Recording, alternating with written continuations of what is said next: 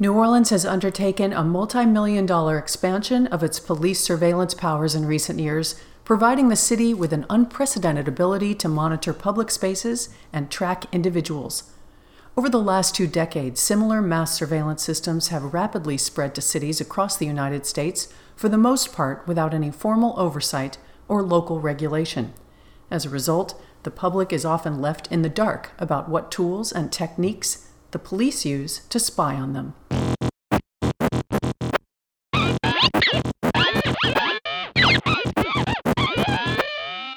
This is Neighborhoods Watched, a special edition of Behind the Lens. I'm Carolyn Heldman.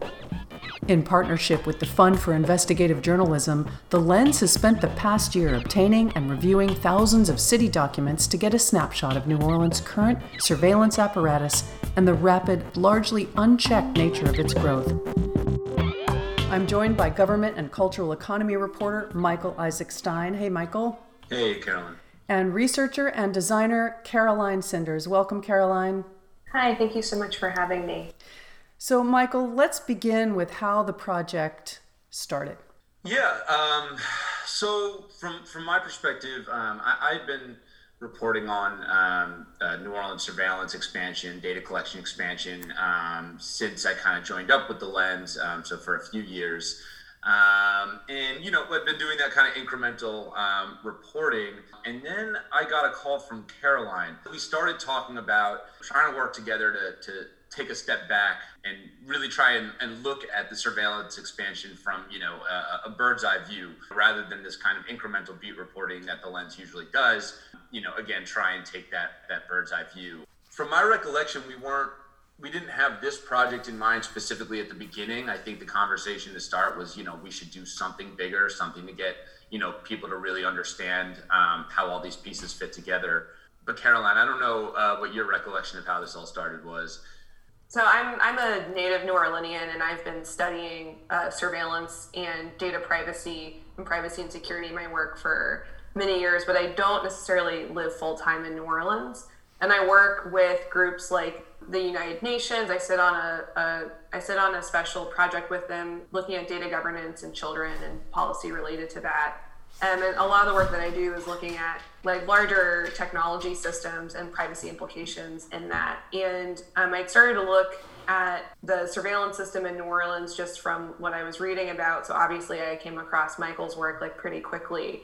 And one of the things that I was interested in being from New Orleans was just how like the general conversation in the United States when it comes to surveillance actually doesn't focus on mid-sized cities. It tends to focus on things like Chicago, New York, or Los Angeles, but it doesn't focus on, I would say, like a lot of cities other people actually live in. And that to me seems to be places where there's more pervasive surveillance apparatuses. And I've always just been interested too in how surveillance gets sort of folded into smart cities and how you can sort of convince people to be afraid and then purchase a product that effectively is like limiting their actual privacy, right? They're purchasing different kinds of surveillance tools. And so, you know, these are all like a series of jumbled thoughts. And I was like, someone should really do something that's a little bit bigger on just, well, what is like the landscape of surveillance in a city like New Orleans? And I thought it would be like us focusing a lot on tools and software. And so I followed Michael on Twitter and he followed me back. I'm like, yes, okay, this means I can DM him now. And it's not that weird. And I was like, we should get like a cup of coffee when I'm in New Orleans and talk. And then I was like, this is the idea. What do you think? We should do it. And then I think, you know, Michael and I had like a different, like much more scaled back idea. I think we thought it would be just like a long, like one pager, just sort of on the different kinds of tools perhaps. And then one of the things that sort of, I think, kind of quickly came out is that, well, there's all these different concerns. And then I think one of the more unique things about New Orleans is how do you sort of interact with this space around surveillance and technology, where it also seems like a part of the equation here is also that consumers are purchasing and engaging with like different kinds of privatized surveillance systems, right? So it's things that they're purchasing because they want them or they think that they need them. And so this started to turn into a much bigger project. And I think like we've done a beautiful job, especially Michael, in really sort of embodying and exploring all the nuances inside of this problem. Right. You talked a little bit already about this, but talk about why it's particularly relevant right now. Yeah, I think Caroline's probably better to talk about the global perspective. I think on the local level, I think why this topic is important. I mean, the lens, we do government accountability work. That's just our bread and butter. And, when it comes to something like surveillance and data collection, it's this area where we get into this a lot in the piece, but where technology is moving much, much faster than regulations, laws, oversight efforts, community control, community understanding. And because of that dynamic, the amount of accountability that actually exists in the surveillance data collection world, especially, when it comes to local cities, is really lax. And, it's something that Caroline mentioned is that we wanted to show, how these things play out in a smaller city like New Orleans.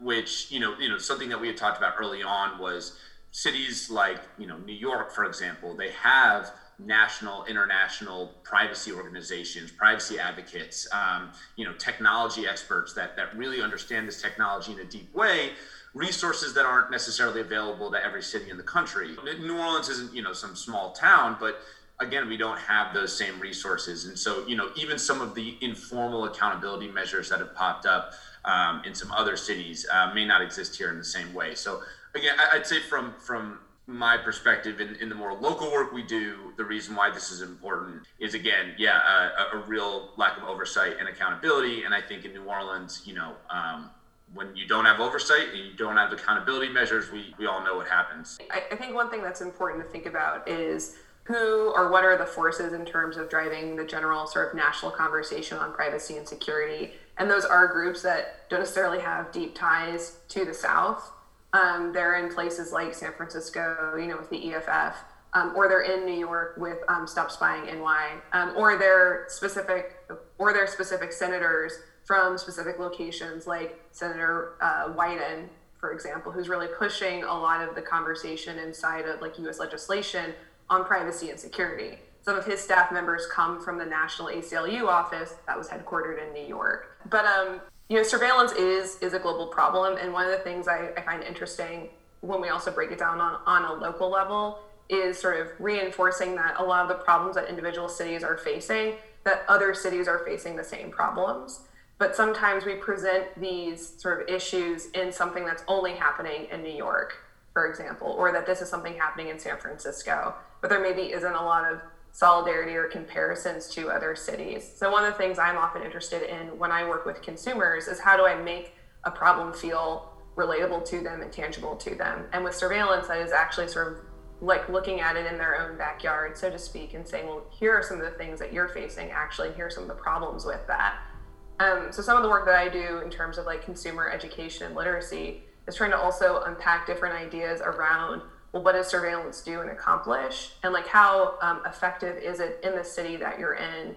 It's something really interesting, to sort of build off the more national conversation around security and privacy, which really started in, one could argue, around 2013 with Edward Snowden's leaks and the NSA, of sort of being able to point out what PRISM was doing, how much data was being collected, but actually also how unuseful this massive amount of data collection was in terms of a surveillance state. So a lot of researchers will sort of argue that was what started a more general and in-depth conversation in the United States around surveillance apparatuses, and then also the usefulness or success of this kind of like large data collection, and what does it yield, and how helpful is it in really mitigating different kinds of harm.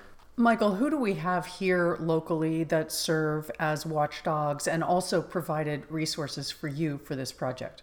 There are certainly a lot of organizations in New Orleans who are working on surveillance issues. One that we highlight in the project is the Eye on Surveillance Coalition, which is actually an aggregation of a lot of different local groups that are involved in a lot of different types of advocacy that have come together around the issue of surveillance and data collection.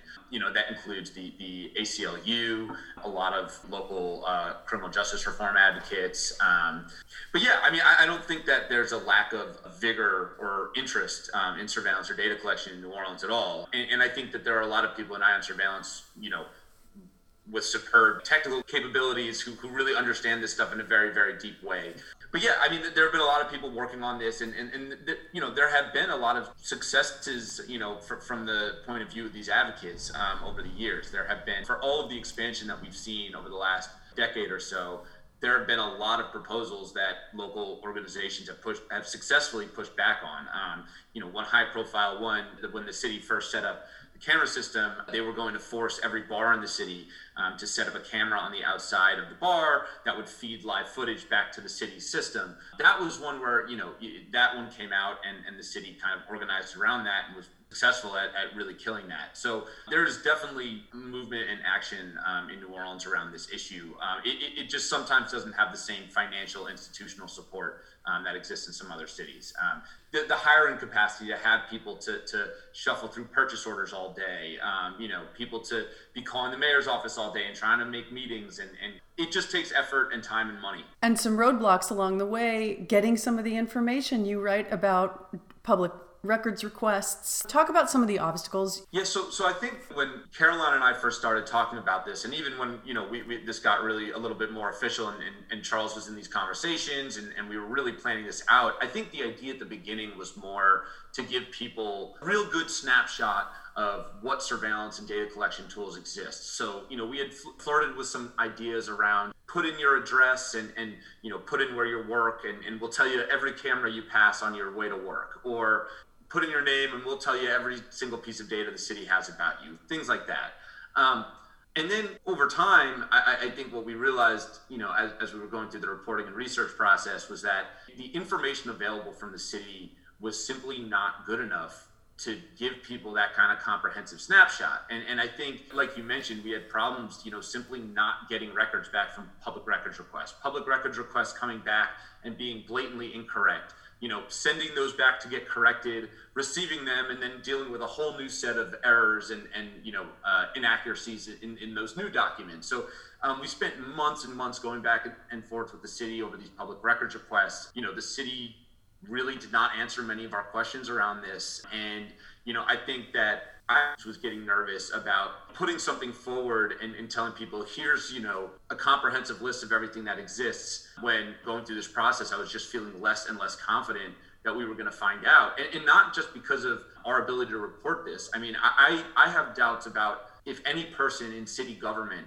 can really explain to you how this surveillance and data collection network works. I mean, we get into this, but it's not just intentional government secrecy. This is a decentralized system that does not have any central oversight, that does not have any central regulation. There was a big moment in New Orleans where, after 2 years of claiming that the city was not using facial recognition, it came out that they had. Right. And I think some people read that and were like, okay, so the city was lying to us. And I think that it gets more complicated in the fact that many city council members who were reassuring the public that they weren't using facial recognition actually believed that was true. And after it came out, our chief of police came out and said he wasn't aware that the practice was going on either. So that's just to give you an idea that it's not just, did the lens have the capacity to get this information out? It was, does this information exist anywhere? Is anyone compiling this information and keeping track? And so we ran into a lot of issues like that. And so instead of trying to put forth something that claims to be comprehensive, I think we're giving as much detail as we have. We're giving you everything we have, but also describing why where we're at right now, it probably isn't possible, or it is extremely, extremely difficult to really get a comprehensive look at what this system actually is and what it does. Because it's so Byzantine, it's nearly impossible to have any kind of comprehensive understanding or oversight of it, because it's just the tentacles are so long. And just to sort of riff off that for a second, I mean, what Michael's describing is also just a problem that exists in other cities and even in varying forms of government on a more federal level versus like a local level, reflecting on a lot of the public hearings we see around antitrust or, inviting in social networks to try to describe their processes. You can see where there are the edges of gaps in information that even senators and congressional representatives have around how technology works. And I think that's also something that this project talks a little bit about. And again, referencing something Michael was touching on a little earlier, it's hard to say if like the lack of knowledge is something that is intentional and or also just like the Byzantine arms of government, of which it is, but it's also the fact that a lot of civil servants don't have a background in technology. And that's one of the complications we're coming into right now, in this era of this specific kind of consumer technology that's really very easy and cheap to get, and that cities can also purchase, that the level of understanding of what is purchased and available and what it does, we're sort of seeing the literacy fall off of that. And the thing I want to emphasize is that's not just in the city of New Orleans, that's in so many other cities and even on a federal level. And this is, a really big problem that we're encountering. Do bureaucrats and civil servants understand what it is that they've purchased exactly or what it does? Do they understand things like encryption? Do they understand where the data is being stored or how susceptible it is to being hacked, for example, or being leaked? Do they really understand like the accuracy or effectiveness of the different kinds of technology that they're purchasing? Do they understand the harms? Can they do something like an audit to understand even the trade-offs? And the answer is no. Like most civil servants aren't equipped, or their staff is not equipped to do that. And that's not, that isn't to sort of defer blame, but rather to sort of say this is really where we are in terms of technology impacting society. Like this is a very real reality. And then that's on top of the Byzantine like structure on top of structure on top of structure, where many things could get lost anyway. This is on top of that. This is another added complexity that we have to deal with. Piggyback off that as well. We had one New Orleans City Council member who compared the process of cities getting involved in these complex technical contracts with someone clicking accept on a long terms and conditions page without really paying attention. And you're saying, that's just how it goes. And, again, like Caroline was saying, you're talking about the resources of a city government with limited resources versus big data collection and technology companies that can spend millions of dollars on salespeople to come in and convince cities to purchase something or sign a contract, or that a certain detail isn't important. I mean, you just have to think about the resources that are coming to the table. Who's investing more in making sure you come to these negotiations with the knowledge you need? And yeah, I mean, the other thing on the transparency point, I don't think New Orleans, in terms of our, struggles getting information, I don't think it's significantly worse here necessarily than it is in other cities. I read reporting around the surveillance system in New York a lot, and the struggles that those reporters have in getting information seem to be even deeper than the ones we're facing here. We know what software is used as a video management system in New Orleans. I don't think that's information that people are able to access in New York through their, state public records laws. Again, just piggybacking, this is definitely not a New Orleans specific issue. This problem of getting enough information to even have this conversation is definitely national and even international. I want to jump kind of deeply into the smart cities technologies. And for example, I want to talk about a couple companies that I noticed in your really detailed reporting about some of the software and hardware that the city uses in New Orleans. There's two companies that I flagged, Carbine and Rapid SOS.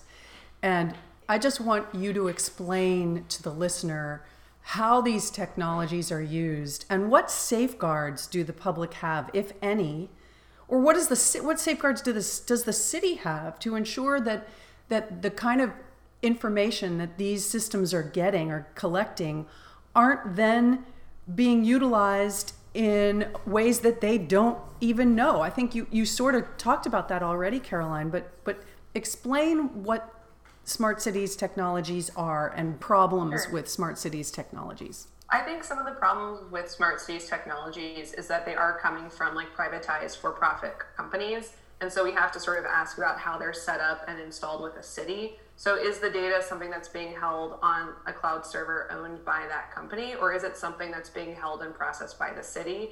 What kind of information is being fed back from the city that purchased or procured the technology?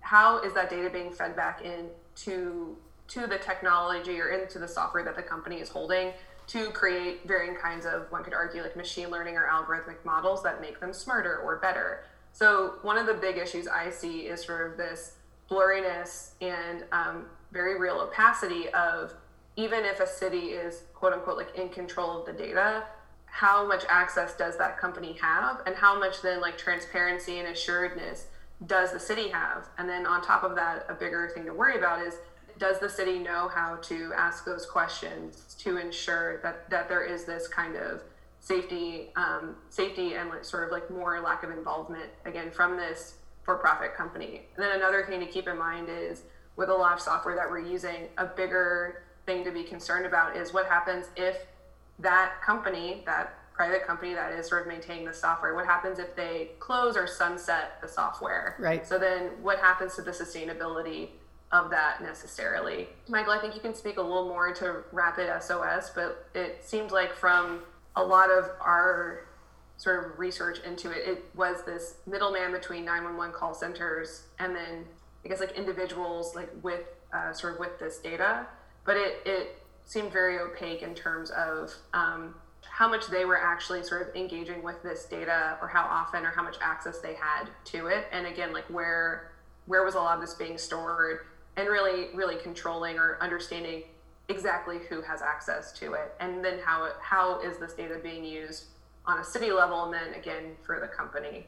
Yeah, I think just real quick to just to kind of explain what we're talking about when we're talking about smart cities technology. I mean, really, it's a movement to kind of get cities to start collecting more and more data from their residents and visitors, basically anyone who's in the city, and by collecting more and more data, improving city services. So one example is setting up what's called like an advanced meter on your house. So reading your electricity usage at a much more exact rate, which can be useful for a lot of things, which can be useful for making bills more accurate, for identifying what houses probably need to, have more insulation or be made more efficient. They can be really helpful in a lot of ways. However, they also bring along privacy concerns. And one of them is that your electricity usage does show things about your life, right? If there's a big jump in your electricity at 6 p.m. every day, that shows that you probably get home around 6 p.m. every day, right? Like, so there are things that can be learned from data like this that aren't necessarily the intention at the beginning, but can pose privacy concerns later on. And so RapidSOS is a good example. RapidSOS, it does a few things, but the idea is that historically 911 calls haven't been, the police and first responders haven't been able to learn that much from a 911 call, unless the person on the phone really knows what they're talking about. So location data is a big one. Location data from a cell phone has typically been pretty inaccurate, to the point that a 911 center, knows where you're at within a mile, 3 miles, 5 miles, but couldn't find you if you were for some reason disconnected. And so what some of these new smart cities technologies do is they allow you to 911 centers to know exactly where you're calling from. RapidSOS actually goes a little bit farther. What RapidSOS does, it's a private company that makes deals with cell phone carriers, with apps that basically allow those phones and those apps to share information with RapidSOS. Then RapidSOS will share that information with a 911 center. So an example is if you've been in a car crash and you call 911, the 911 operator will pick up the call, and then on their computer screen right in front of them, they'll open what's called RapidSOS Clearinghouse. And that'll give you a bunch of information taken off that person's phone that will range depending on what apps they have on their phone, what car they're driving. So, it can give you a really wide range of information. It can, for example, if you have a Bluetooth connected car that connects to your phone, it pulls a lot of information from that. So one example that was given to me is that it can tell you how fast you were driving at the moment of your crash, right before you crashed. And that one kind of made my ears perk up, because it is probably good for it is definitely good for a 911 operator to have more situational awareness and know kind of what they're walking into. At the same time, when you're getting into something like how fast were you driving, now we're getting into potential criminal territory, right? Where is that information going? Now, to be honest with you, I am not 100% sure about the legal restraints of how this information can or cannot be used. That never was something that was clarified to me. Basically, I was told that this information is not going to be used for prosecutions, it's not going to be used for criminal investigations, but I'm not aware of any regulation or law that actually prevents them from doing so. So, then you have questions of, okay, right now you're telling us you're only going to use this information for, first responders, but if there's no legal restraints on this, where could this go? What could you use this information for tomorrow, for example? With something like Rapid SOS, I'm sure that there is like a European equivalency to it, but when you look at how they describe it, for example, of people being able to access like other data sources like Uber or SiriusXM or like vehicle services, on one hand, it's also worth thinking about, well, how is that being fed, and like how is the consumer aware of how this other information that they have is being fed into this, and do they ever get a chance to like opt out of that?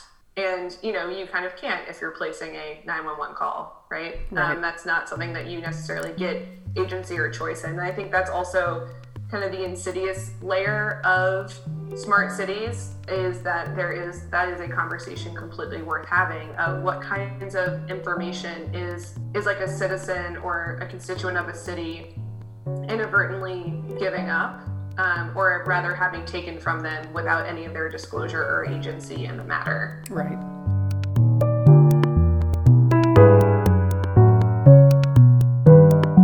You're listening to Neighborhoods Watched, a special edition of Behind the Lens. I'm Carolyn Heldman. Neighborhoods Watched was produced in partnership with the Fund for Investigative Journalism, which provides grants and other support to independent journalists and news organizations to produce high-quality, unbiased, nonpartisan investigative stories. My guests are Michael Isaac Stein, who covers New Orleans' cultural economy and local government for The Lens. Before working for The Lens, Michael wrote for several publications, including The Intercept, City Lab, The New Republic, and Pacific Standard. And Caroline Cinders, a researcher and designer. She works with the United Nations, Amnesty International, IBM Watson, the Wikimedia Foundation, and others. Cinders has held fellowships with the Harvard Kennedy School, the Mozilla Foundation, the Weizenbaum Institute, BuzzFeed, and the Coral Project.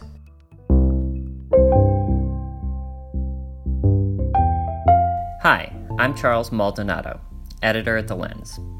Our mission is to educate, engage, and empower readers with information and analysis necessary for them to advocate for a more transparent and just governance that is accountable to the public. That means you can count on us for truth, fairness, and accuracy. But in order to do this work, we need to count on you. Please make a tax-deductible contribution to support our work at thelensnola.org/donate. Thanks for your support.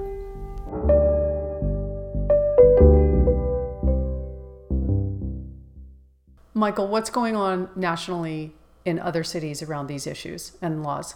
Obviously something that we get into and write about a good amount is how, from a kind of regulatory perspective, this surveillance expansion kind of snuck up on people. The kind of expansion that you've seen in some of these mass surveillance systems, it didn't happen because, certain laws changed or certain regulations were dropped. It changed because the technology became cheaper and more available and easier to implement. And because of that, cities have been dealing with these rapid surveillance expansions and finding that there aren't really regulations making sure that these things are accounted for, making sure that the public fully understands.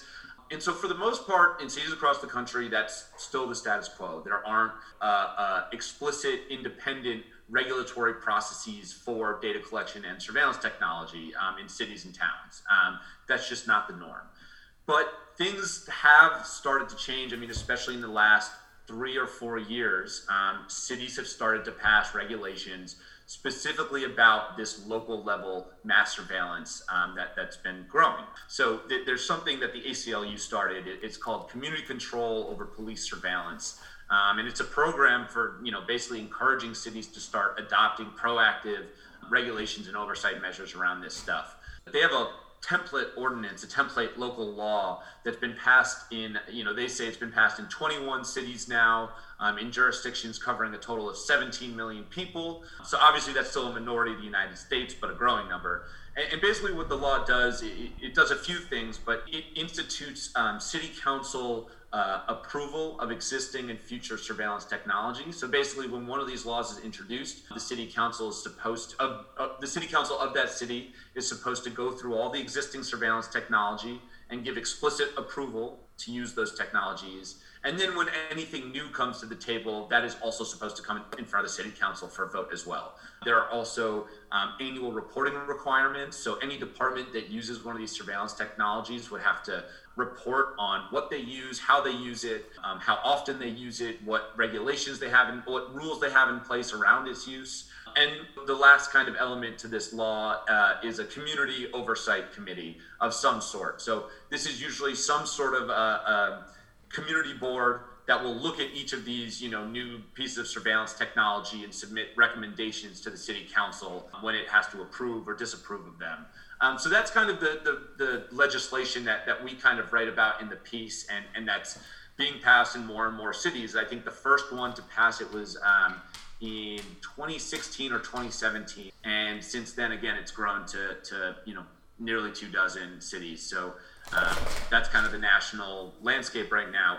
So let me finish this part by taking it back to how do we compare in New Orleans to what you just outlined that's happening nationally? Yeah, so what we have done is we have passed some blanket bans on certain surveillance technologies. So we have passed a ban in late 2020. Ion Surveillance worked for a long time on this ordinance that banned facial recognition, characteristic tracking, which is similar to what you would think of as facial recognition, except it can recognize outfits or cars or hair color, things like that in video. It also bans predictive policing technology, as well as cell site simulators, also known as stingrays, which basically they act like they're like a cell phone tower, and they basically intercept a cell phone call and allow whoever's using that stingray to listen in on the call or to gather data from that call. So those 4 pieces of technology were ultimately banned in New Orleans.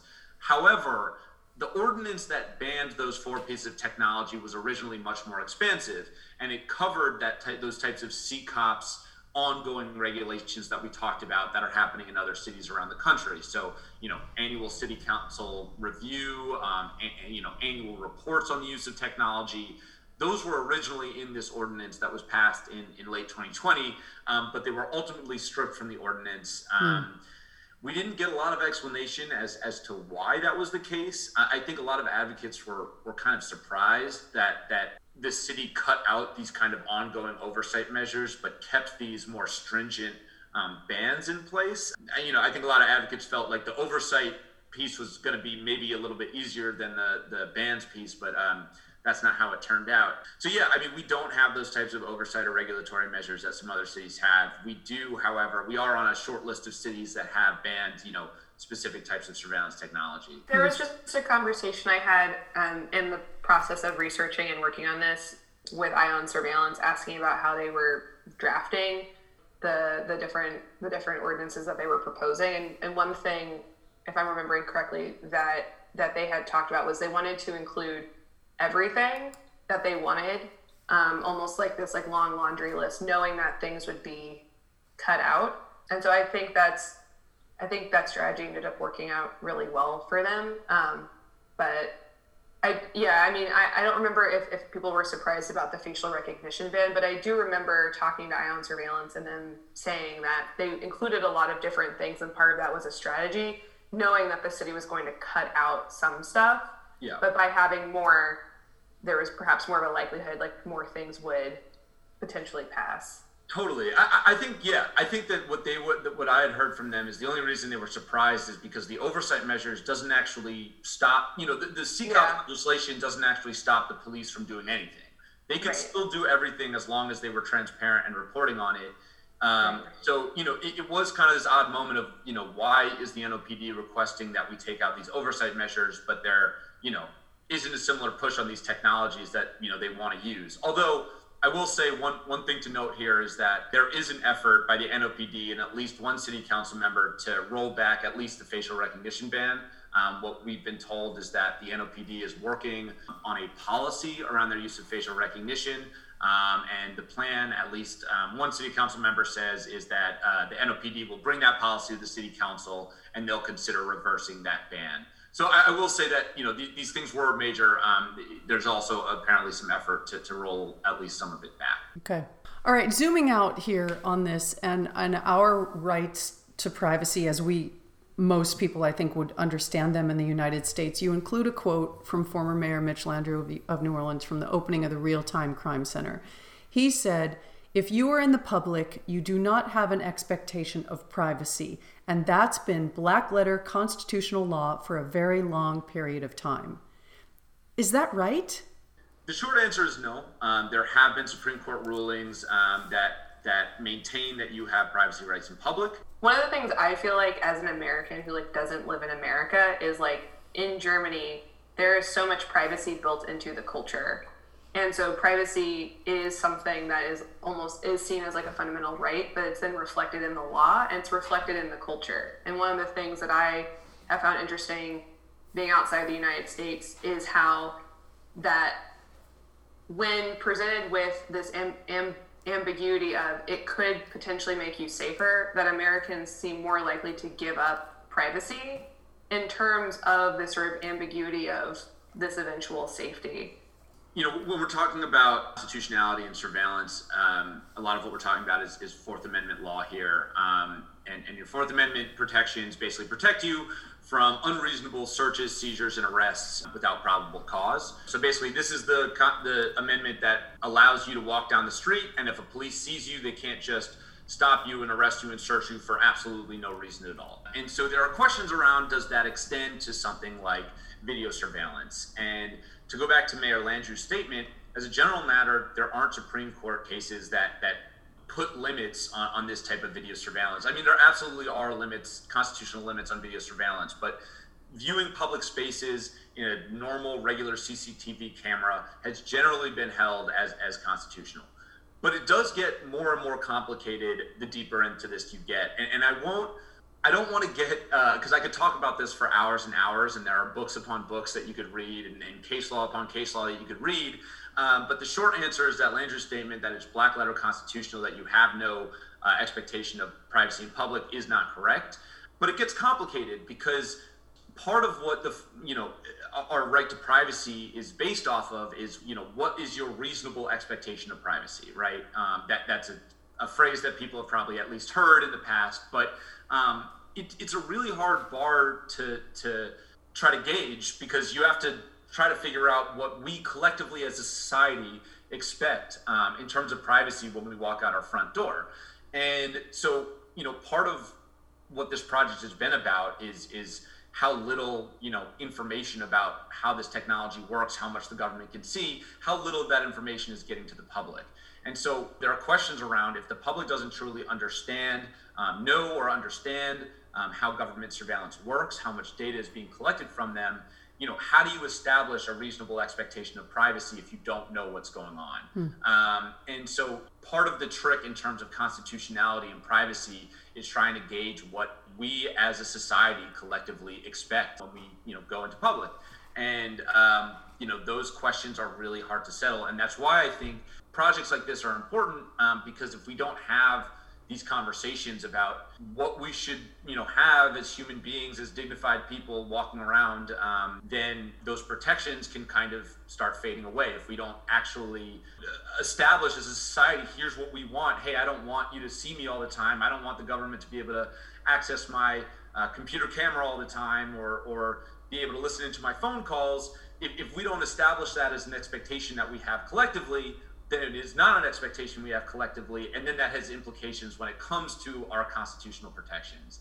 But as Caroline mentioned, especially in America, I don't know how strong that kind of intrinsic desire, demand for privacy is when you weigh it up against things like public safety. I think that the issue around privacy and our expectations of that is very fluid. And so a statement like Landrieu's, I guess, to bring it back to that, is very, very oversimple. What is the answer to the average law-abiding citizen who says, watch me, I've got nothing to hide? I always sort of internally giggle because there is a really famous Edward Snowden quote, which goes, arguing that you don't care about the right to privacy because you have nothing to hide is no different than saying you don't care about free speech because you have nothing to say. And then I always like to follow that up with, a Cardinal Richelieu quote. He was a really horrific French 17th century clergyman and politician. He says, "If one would give me 6 lines written by the hand of the most honest man, I would find something in them to have him hanged." And the reason I think both those are really important is when we bring it back to the idea of surveillance is a form of data in a way, but we assume that any data captured is true data and it's not contextual, but all data is contextual. One of the arguments I like to make is, imagine if someone took all of your Instagram posts of you with a glass of alcohol in it. Maybe you only post once a month, but if they were to present that in a court of law to argue if you're an unfit parent without any perhaps timestamps related to it, could it be argued that you are an alcoholic? Data is super contextual. So arguing that you have nothing to hide or you aren't afraid of being watched sort of assumes that you have, or rather it creates this sort of false paradigm that you can sort of see how that's going to be used in any argument. You have no idea. But also it assumes that that whatever is being captured is like the whole slice of the story, and it's often not. But there's so many other things. And then this doesn't even get into, the deeper problems of the quality of images, for example, where someone can look like someone else, or facial recognition, which isn't accurate. There's so many canonical studies on this, particularly the one with Timid Jebru and Joy Balami, which found that people of color and like women, that facial recognition systems have a harder time recognizing race and gender, right? So it's less accurate on women and people of color, right? Well, that's a very large part of the population, and a particularly large part of the New Orleans population. So I think that there's all these misconceptions, again, around what data is and what it does, and or that data is truthful. It's just, it's like a snapshot of an equation. It's a snapshot of truth, right? But it's not the entire thing that happened.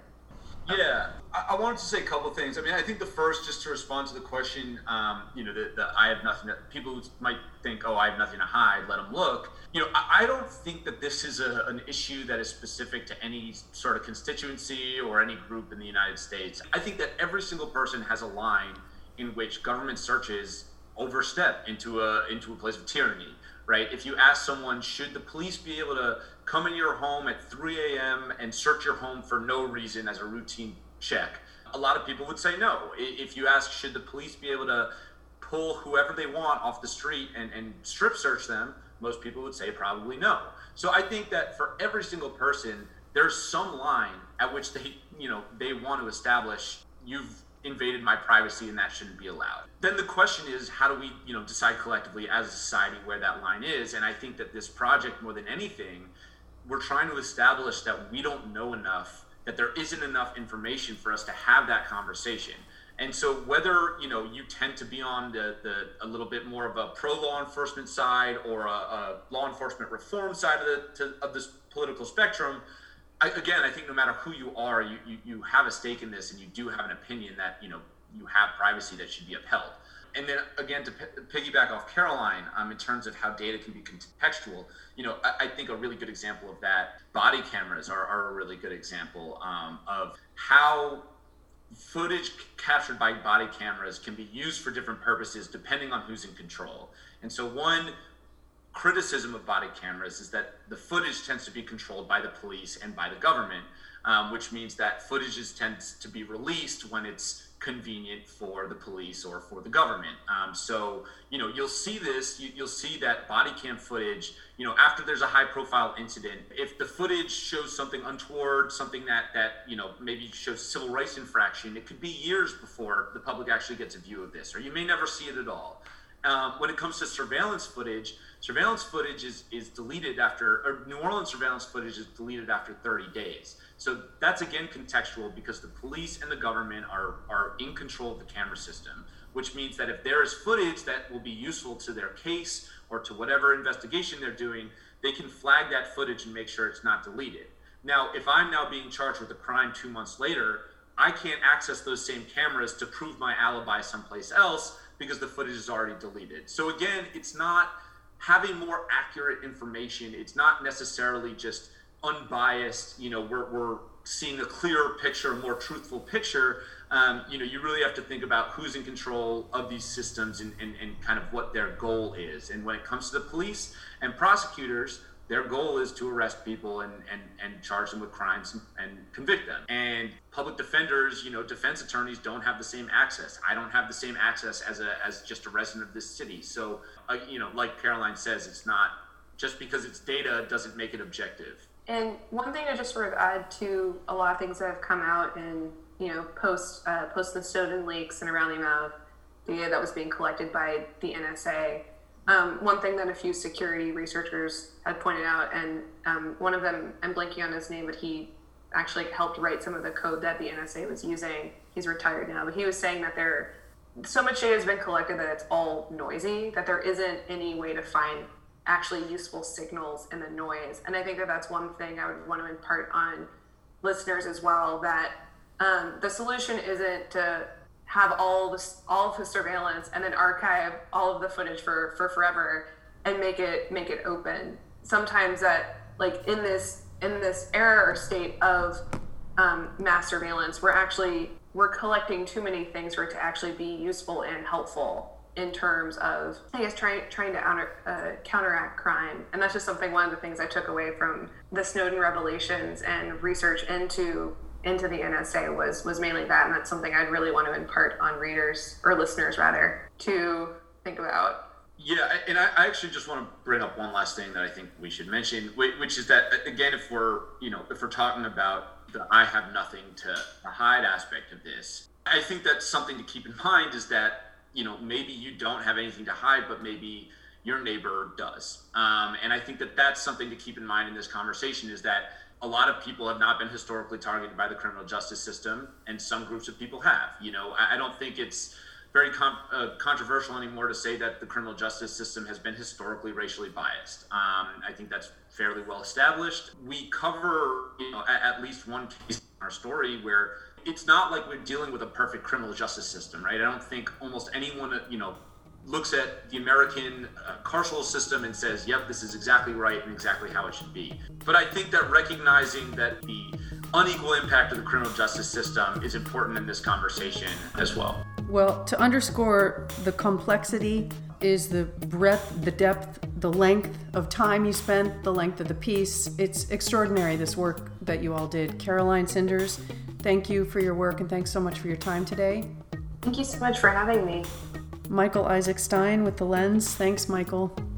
Thanks, Carol.